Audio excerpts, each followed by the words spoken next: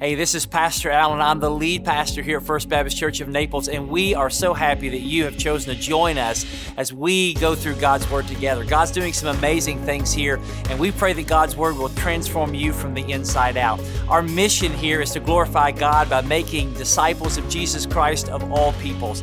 And our hope is that you are being a disciple that makes disciples. Now, if you don't have a church home, we would love for you to join us either in person or continuing online as we go into God's Word together every week. But if you are a member of another church, we don't want this to be in any way, shape, form, or fashion a substitute for you being connected to your local body. So our prayer is that God uses His Word to change you and to change others. So we pray that God will use you and this message for His glory. Have a great day. Take your copy of God's Word, turn to 2 Corinthians chapter 5. 2 Corinthians chapter 5, verse 11. And if this is your first time with us, we welcome you. And so glad to have you with us today. If you're watching online, thank you for taking time to worship with us today. 2 Corinthians chapter 5, we'll begin in verse 11. Let's all stand as we read God's Word. If you don't have a Bible, this words will be on the screen. You can follow along. Paul says, "Therefore, knowing the fear of the Lord, we persuade others. But what we are is known to God, and I hope is known also to your conscience. We are not commending ourselves to you again, but giving you cause to boast about us, so that you might be able to answer those who boast about outward appearance and not about what is in the heart. For if we are beside ourselves, if we're crazy, it's for God. And if we are in our right mind, if we're sane, it's for you. For the love of Christ controls us, because we have concluded this, that one has died for all, therefore all have died. And He died for all, that those who live might no longer live for themselves, but for Him who for their sake died and was raised. From now on, therefore, we regard no one according to the flesh. Even though we once regarded Christ according to the flesh, we regard Him thus no longer. Therefore, if anyone is in Christ, he's a new creation. The old has passed away. Behold, the new has come. This is from God, who through Christ reconciled us to Himself and gave us the ministry of reconciliation. That is, in Christ, God was reconciling the world to Himself, not counting their trespasses against them, and entrusting to us the message of reconciliation. Therefore, we are ambassadors for Christ, God making His appeal through us. We implore you on behalf of Christ, be reconciled to God. Now, all together, verse 21. For our sakes, He made Him to be sin who knew no sin, so that in Him we might become the righteousness of God. You may be seated. Father, have your way. Thank you for the testimony of Luttrell. Thank you for, Father, not only are we a church that reaches Naples to the nations, but we thank you that the nations are coming to Naples. And Father, we pray that the words of our mouth, the meditations of all of our hearts would please you. In Jesus' name, amen. Has anyone ever accused you of being weird? Some of you, yeah. Some of you, like, you're proud. You're like odd for God, and it's like a badge of honor that you're just glad that you can be weird for Jesus. You know, for centuries, however, people have thought that Christians were crazy, and I get some of it. You know, there are some pretty crazy Christians out there. There are some people who claim to be believers who say some very ridiculous things. Sadly, when skeptics in our day think about Christianity, you'll hear words like Westboro Baptist thrown around. But you know, if you really think about it, the Christian story is a little strange, especially if you get it from an outside perspective. I mean, here the Christian story tells you that there's an infinite God who created the heavens and the earth, and He created all humanity. The first couple was put into a garden, Adam and Eve, and they were created without any clothes on. And then the story of the Bible tells us there was a snake that talked them into disobeying God, and when they disobeyed God, they broke the world and everything in it, sending it into chaos. And yet God, having loved humanity, had a plan. Starting with one family and a guy named Abraham out in the Middle East. He, through that line of Abraham, would bring about the Savior of the world. And so after thousands of years of working through the family of Abraham, there would be, through that line of a guy named David, God would send Himself. He would enter into history, which is now almost 2,000 years ago. He would come as a human being, born to a poor, unwed virgin girl named Mary. He would live in abject poverty. He would live, however, a sinless life, a perfect life. He would perform miracles and told everybody that he was God, and yet at the age of 33 was unjustly and gruesomely murdered on a Roman cross, but 3 days later rose from the dead. And so if you want to become a Christian, you have to admit that you're an evil person.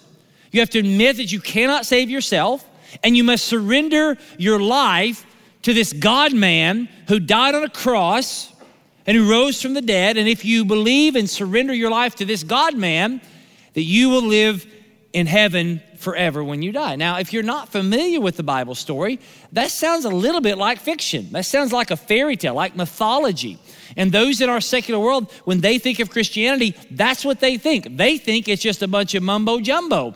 But yet for those of us who are Christians, for those of us who are believers, we have staked our entire lives on that story that to others seems very ridiculous. So Paul here is writing just a few years after Jesus' death and resurrection. He's writing to a group of believers who were from a town called Corinth. Most of these people used to worship idols. Now they're worshiping Jesus. And in this epistle, he is reminding them of the gospel message. He would write in 1 Corinthians 15 that this message was of first importance. And so all throughout his writings, he reminds them of this story of what Jesus did. And he tells them about the love of Christ. And in chapter 5 in particular, he's talking about the urgency of the mission. He says in verse 11 that it's because of the fear of God we persuade others. That we have been reconciled to God, therefore we've been given a ministry of reconciliation and a message of reconciliation.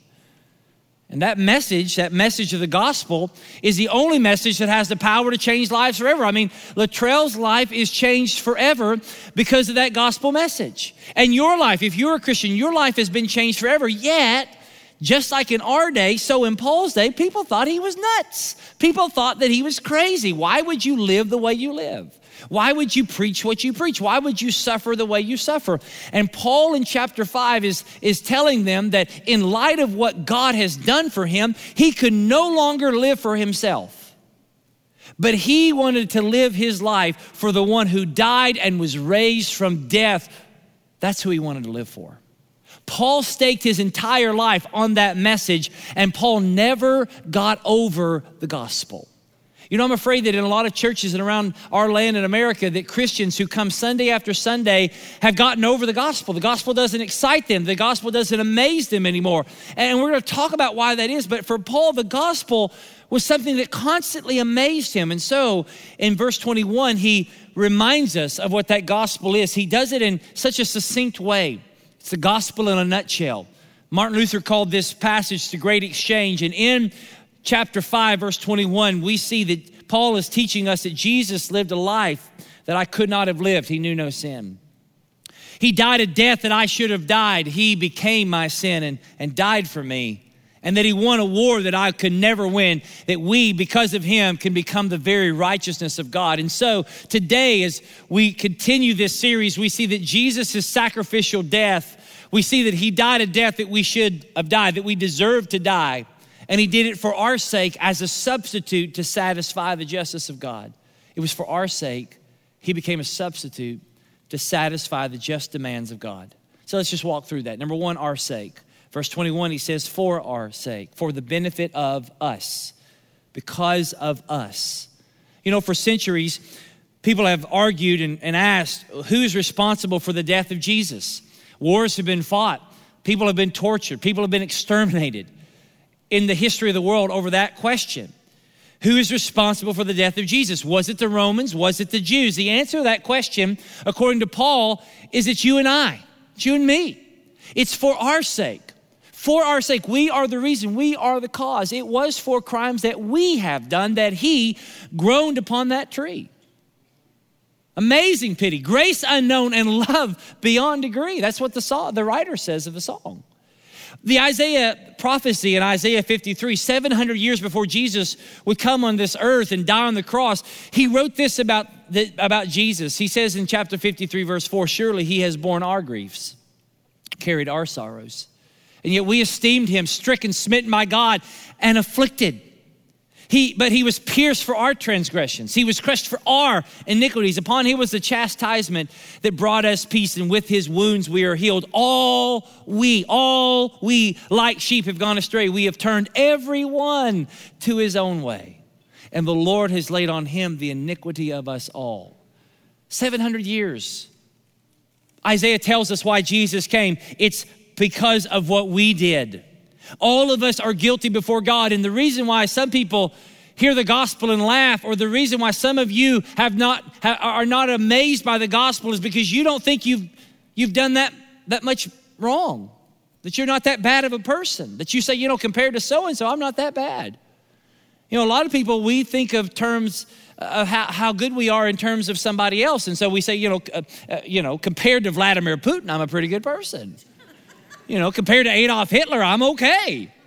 Compared to this person or that person. But yet the Bible says in Romans chapter 3 that all have sinned and fallen short of the glory of God. God's indictment on humanity is that there is none righteous, no, not one. Every day we sin.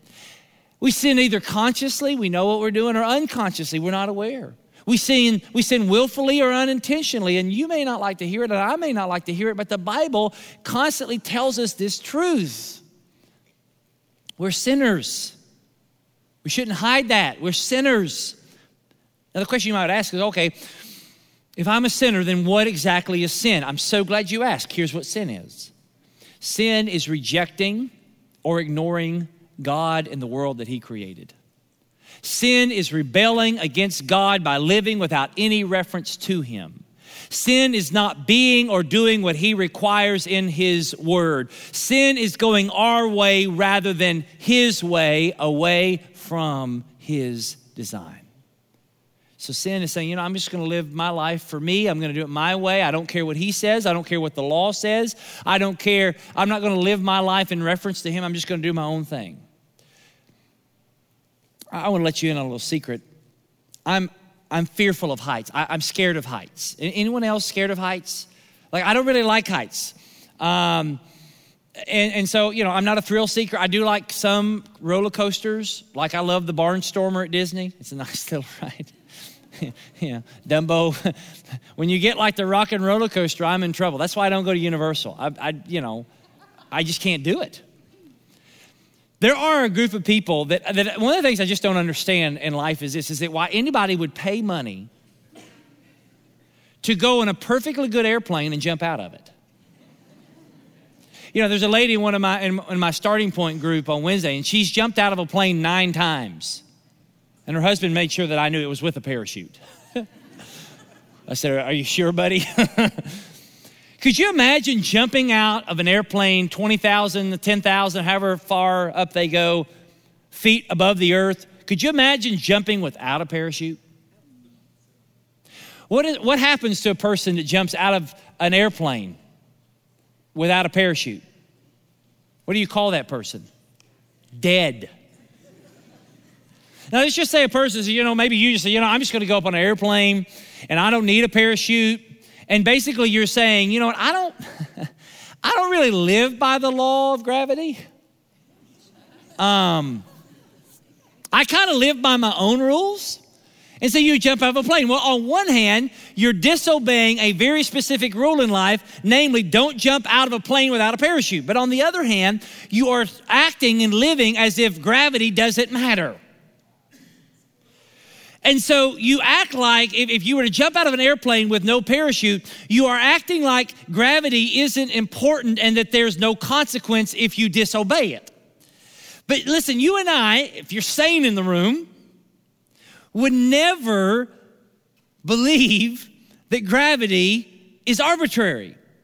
And it would be unreasonable to say that we can make a decision whether or not we have to obey the laws of gravity, because gravity is something that we live our lives in every day. It is something that we live in reference to.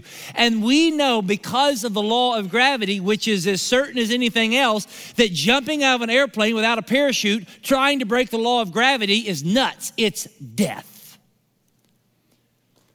Well, we know that, but how come we don't think that way with God?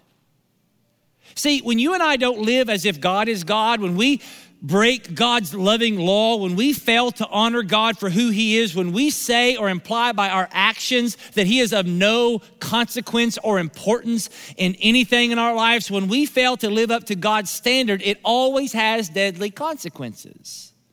Just as sure as the law of gravity, even more sure is the one who created the law of gravity.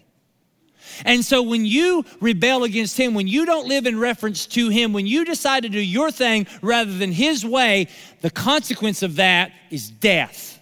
That's why Paul says in Romans 6:23, the wages of sin is death. The result of sin, with every action, there's a reaction. The reaction of sin is death. Someone has to die. Why? Because God is a God of justice.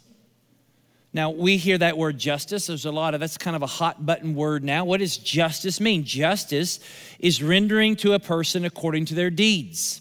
Justice is giving exactly what is deserved, nothing more, nothing less. And so God is a God of justice, and sin is wrong. And so God must punish sin. Sin is an injustice. God rights the injustice with his justice, and the right punishment for sin is death. Someone has to die. God cannot just allow sin to go unpunished. God cannot allow sin to be swept under the rug. His justice demands that every sin must be paid for. He can't wink at sin. He can't overlook sin. Every sin, every wrong must be made right. And I would dare say that you would agree with that. Because every one of us in this room has a sense of justice. Every one of us has a sense of what's right and what's wrong. And the reason why is because we're created by a God of justice. And so when we have been wronged, when we have been offended, when someone has been mean to our kids, when someone has done something that's ticked us off, when someone cuts us off on the road and tells us we're number one, we want justice to be done. We are outraged. We want people to pay for what they've done. But when we're the offender, we want mercy to be given, right? Justice is getting what you deserve. Mercy is not getting what you deserve. So let's just imagine you're driving on Livingston and you're doing 95 and a 45. Cop chases you down because you're on your way to seat the table. He chases you down and he says, son or daughter, or he just says, ma'am or sir, do you realize you were doing 50 miles an hour over the limit? The punishment for that is you're going with me because you're going to go to the pokey. You're going to go to jail. I mean, if you do 50 over, that's incredibly insane. And so he carts you away. That's justice. But let's just say the cop pulls you over and you say, well, I'm headed to seat the table. I just wanted to beat everybody. I wanted to beat all these other people going there. And so I know that parking is hard. You know, I can't afford the valet, so, you know. And so the officer says, well, you know, I understand. Don't do that again. Have a great day. That's mercy. That's not getting what you deserve a ticket. I mean, and so whenever you've been pulled over, how many of you, when you've been pulled over, you say, I want justice, officer. Punish me to the full extent of the law. No. When you get pulled over, when I get pulled over, like, oh my goodness, I am so sorry. I didn't mean to do that. I'm just a poor preacher. Can you help me? Can you show some mercy? I'm claiming mercy. How does God deal with that? I mean, in the criminal justice system, I mean, think about that. You know, every time I hear that phrase in the criminal justice system, I always think of law and order. You know, in the criminal justice system, there are two separate and important groups. The police who investigate the crimes and the district attorney who prosecute the offenders. These are their stories, boom, boom, you know. Jerry Bridges says that in the criminal justice system, there's always a tension between justice and mercy. Sometimes one prevails at the expense of others. No doubt, you've heard that, seen that, witnessed that, experienced it. But with God, justice always prevails.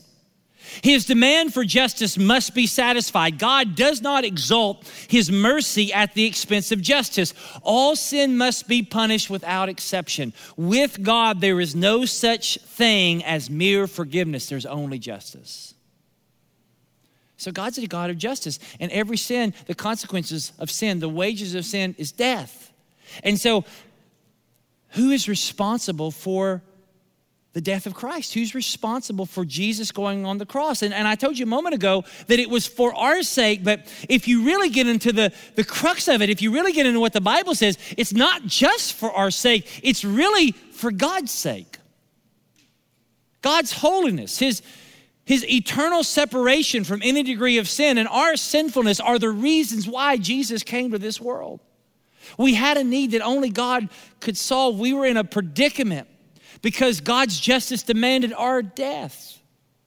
See, listen, our need is not measured by the sense of the need. Our need is measured by what God is willing and has done to meet the need. And we'll only see our need in light of what God has done for us. And so why is it that God's a God of justice and we are sinners and we decide to go our way rather than his way and we're rebelling against him? We are hostile enemy combatants. Why is it that a God of justice wouldn't just turn us all into crispy critters? Why wouldn't he just banish us to hell? Why wouldn't he just kill us on the spot? Why would God do anything to save us? The answer is because of his great love for us. That's what Paul talks about in verse 14. People are saying he's crazy. People are saying he's nuts for living the way that he lives with the urgency and the mission. And Paul tells them that the reason he lives the way he lives, it's the love of Christ that controls me. Now, it's not Paul's love for Christ, but it's Christ's love for God, for Paul, that controlled him. It's Christ's love that captivated his heart. It's Christ's love that held him together. That word control literally means to be glued together. It's what glues me. It's what hems me in. It's what holds me together. This love of God was the motivating principle of his life, the modus operandi, the lens through which he saw everything in life. It's the love of God. And here's the beauty of the cross.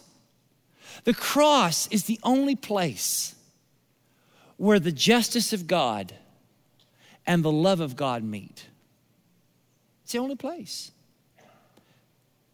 The cross is the expression of God's wrath towards sin.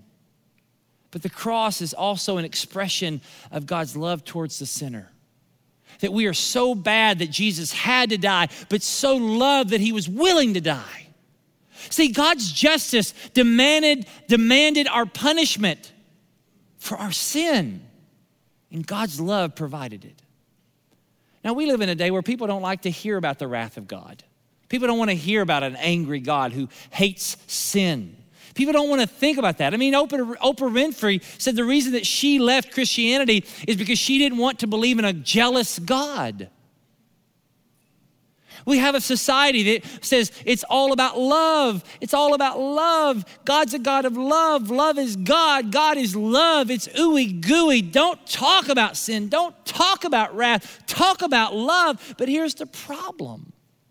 If you don't understand the wrath of God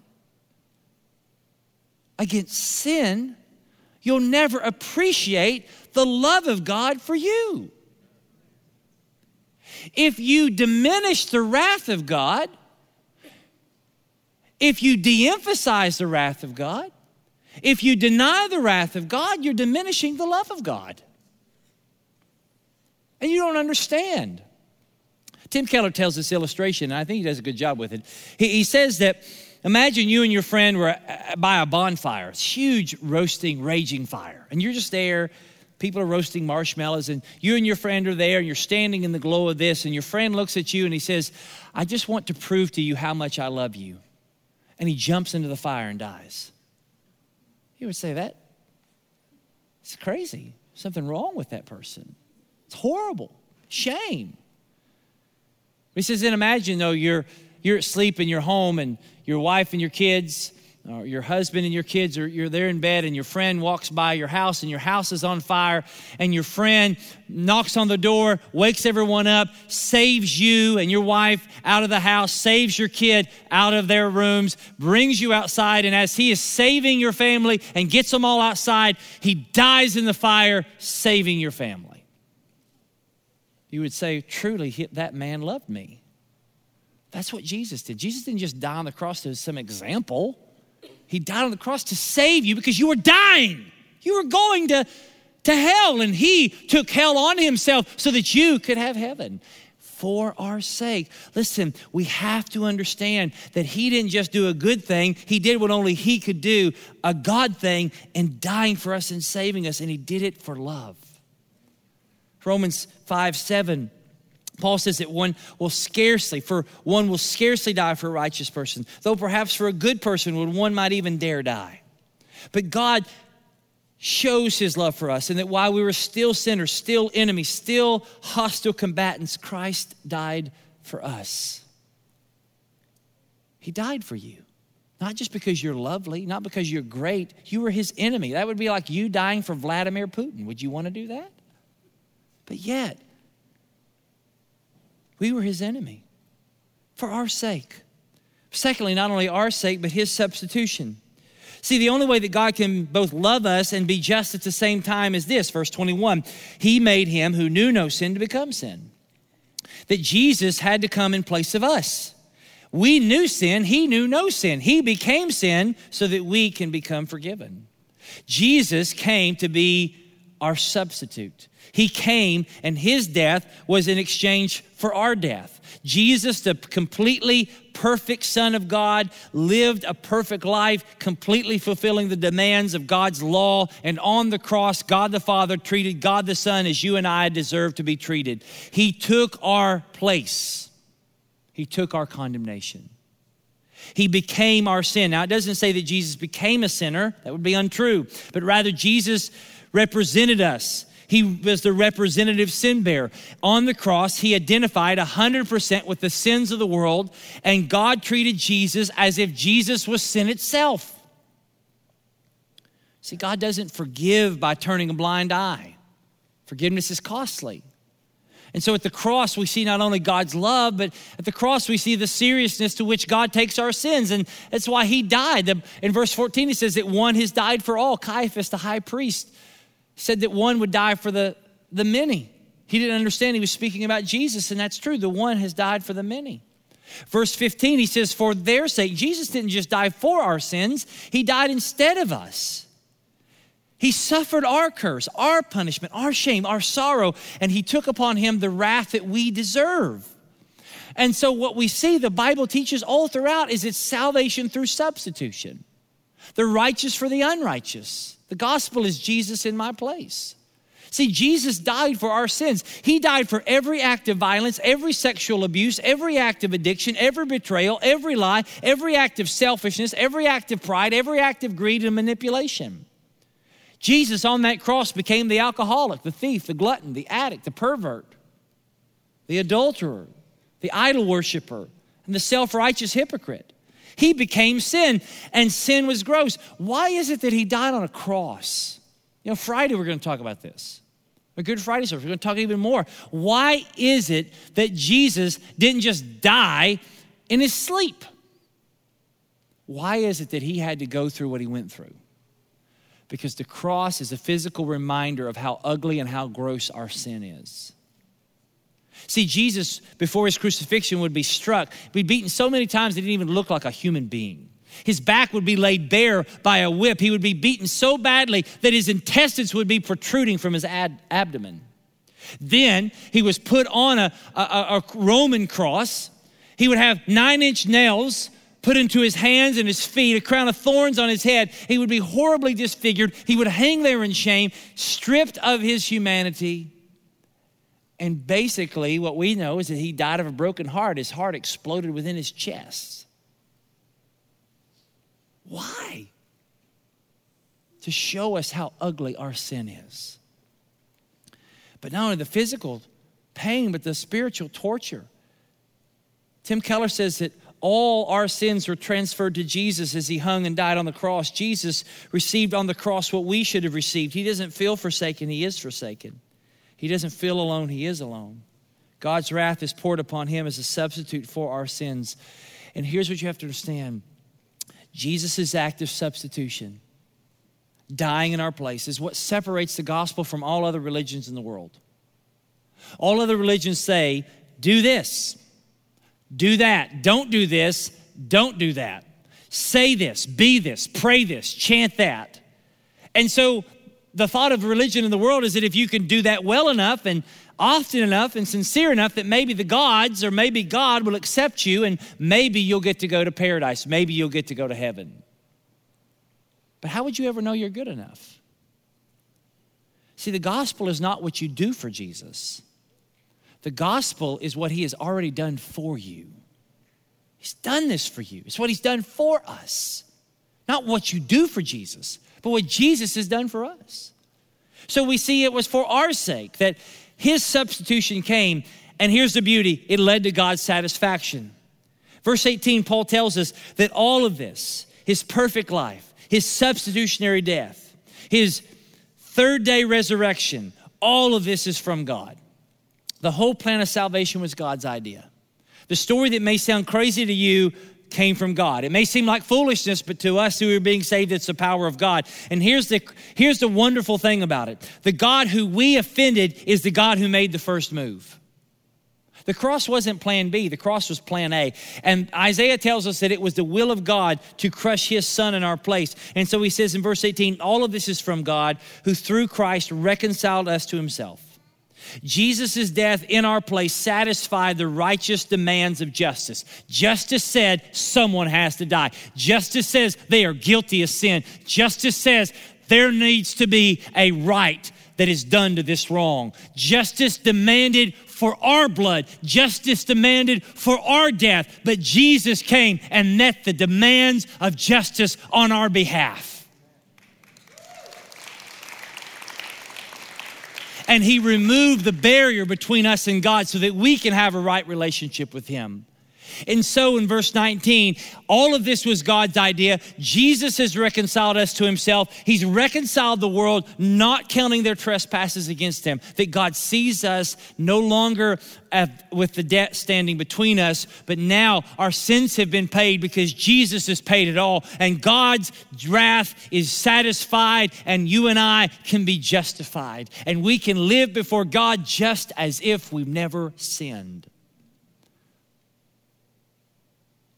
You know, when I sold my house a few months ago, I told you this story before, that I paid it off my house when I did that. And I got a letter in the mail from the mortgage company, North Point Bank, that said, Mr. and Mrs. Brumback,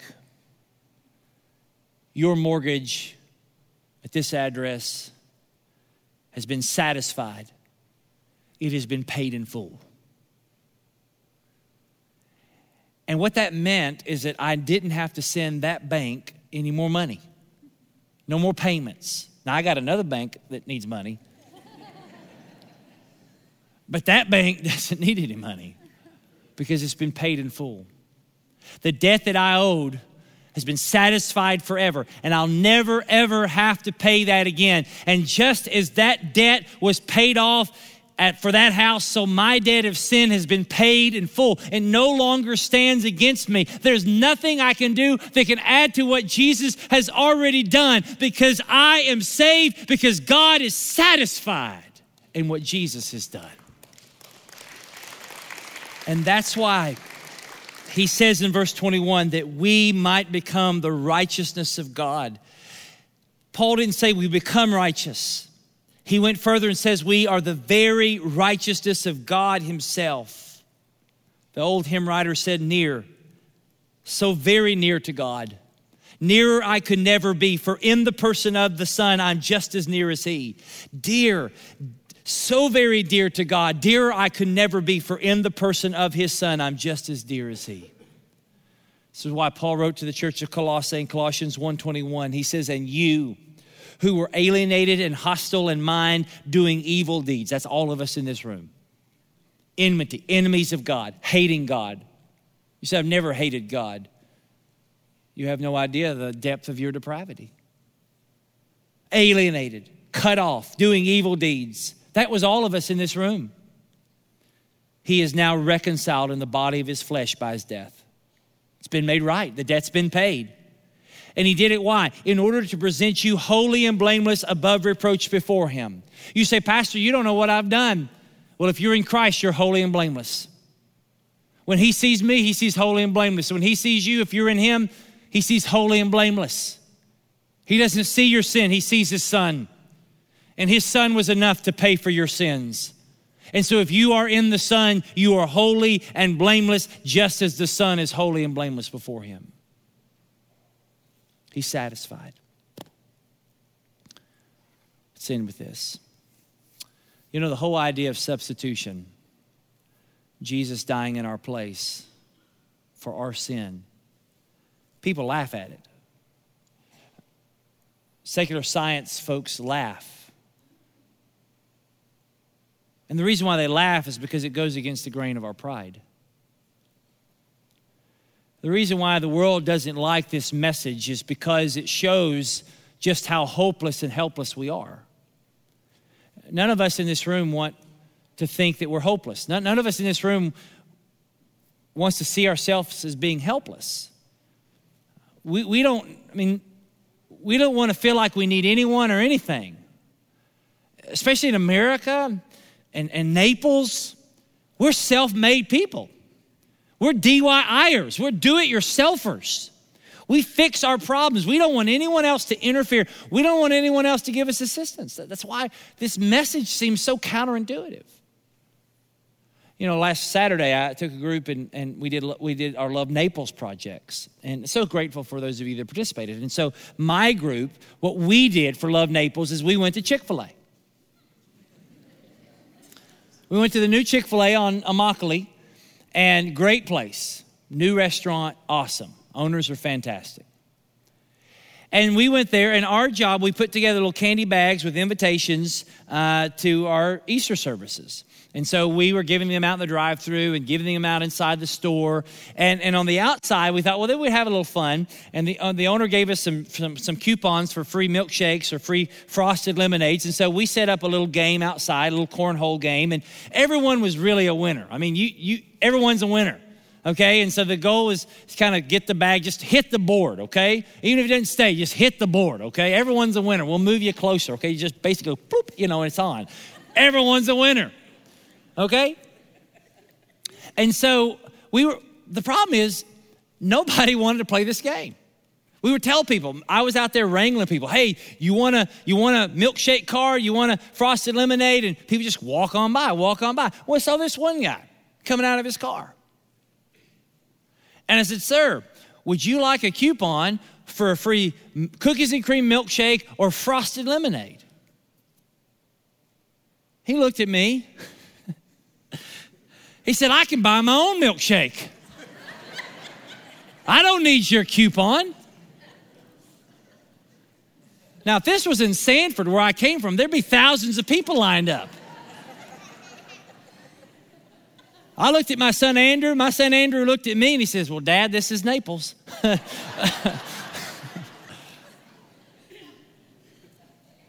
But in reality, I just like the world. When it comes to this free gift of God's grace, we don't want it. Because either A, we feel like we need to earn it by our good works, and so it's earned, it's not given, or B, we don't feel like we need it because we're not that bad of a person. Well, listen, Jesus didn't die on the cross to give you a way to save yourself.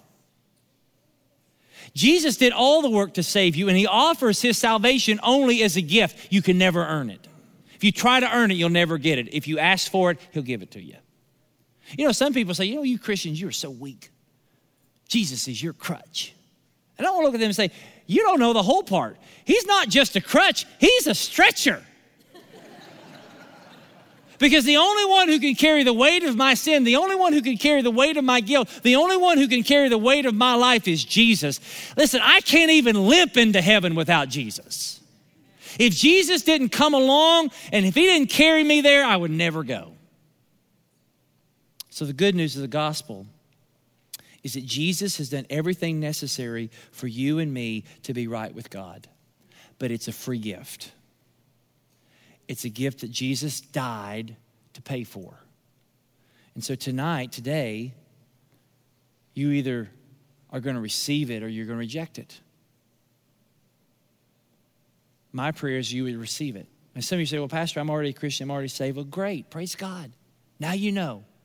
You don't have to add to it. You don't have to worry about losing your salvation. If your salvation was up for you to keep or lose, you'd lose it. Your salvation is not up for you to keep or lose. It's up to him to keep, and he keeps it. But if you're here today, and you don't know that you're saved, you've never given your life to Jesus,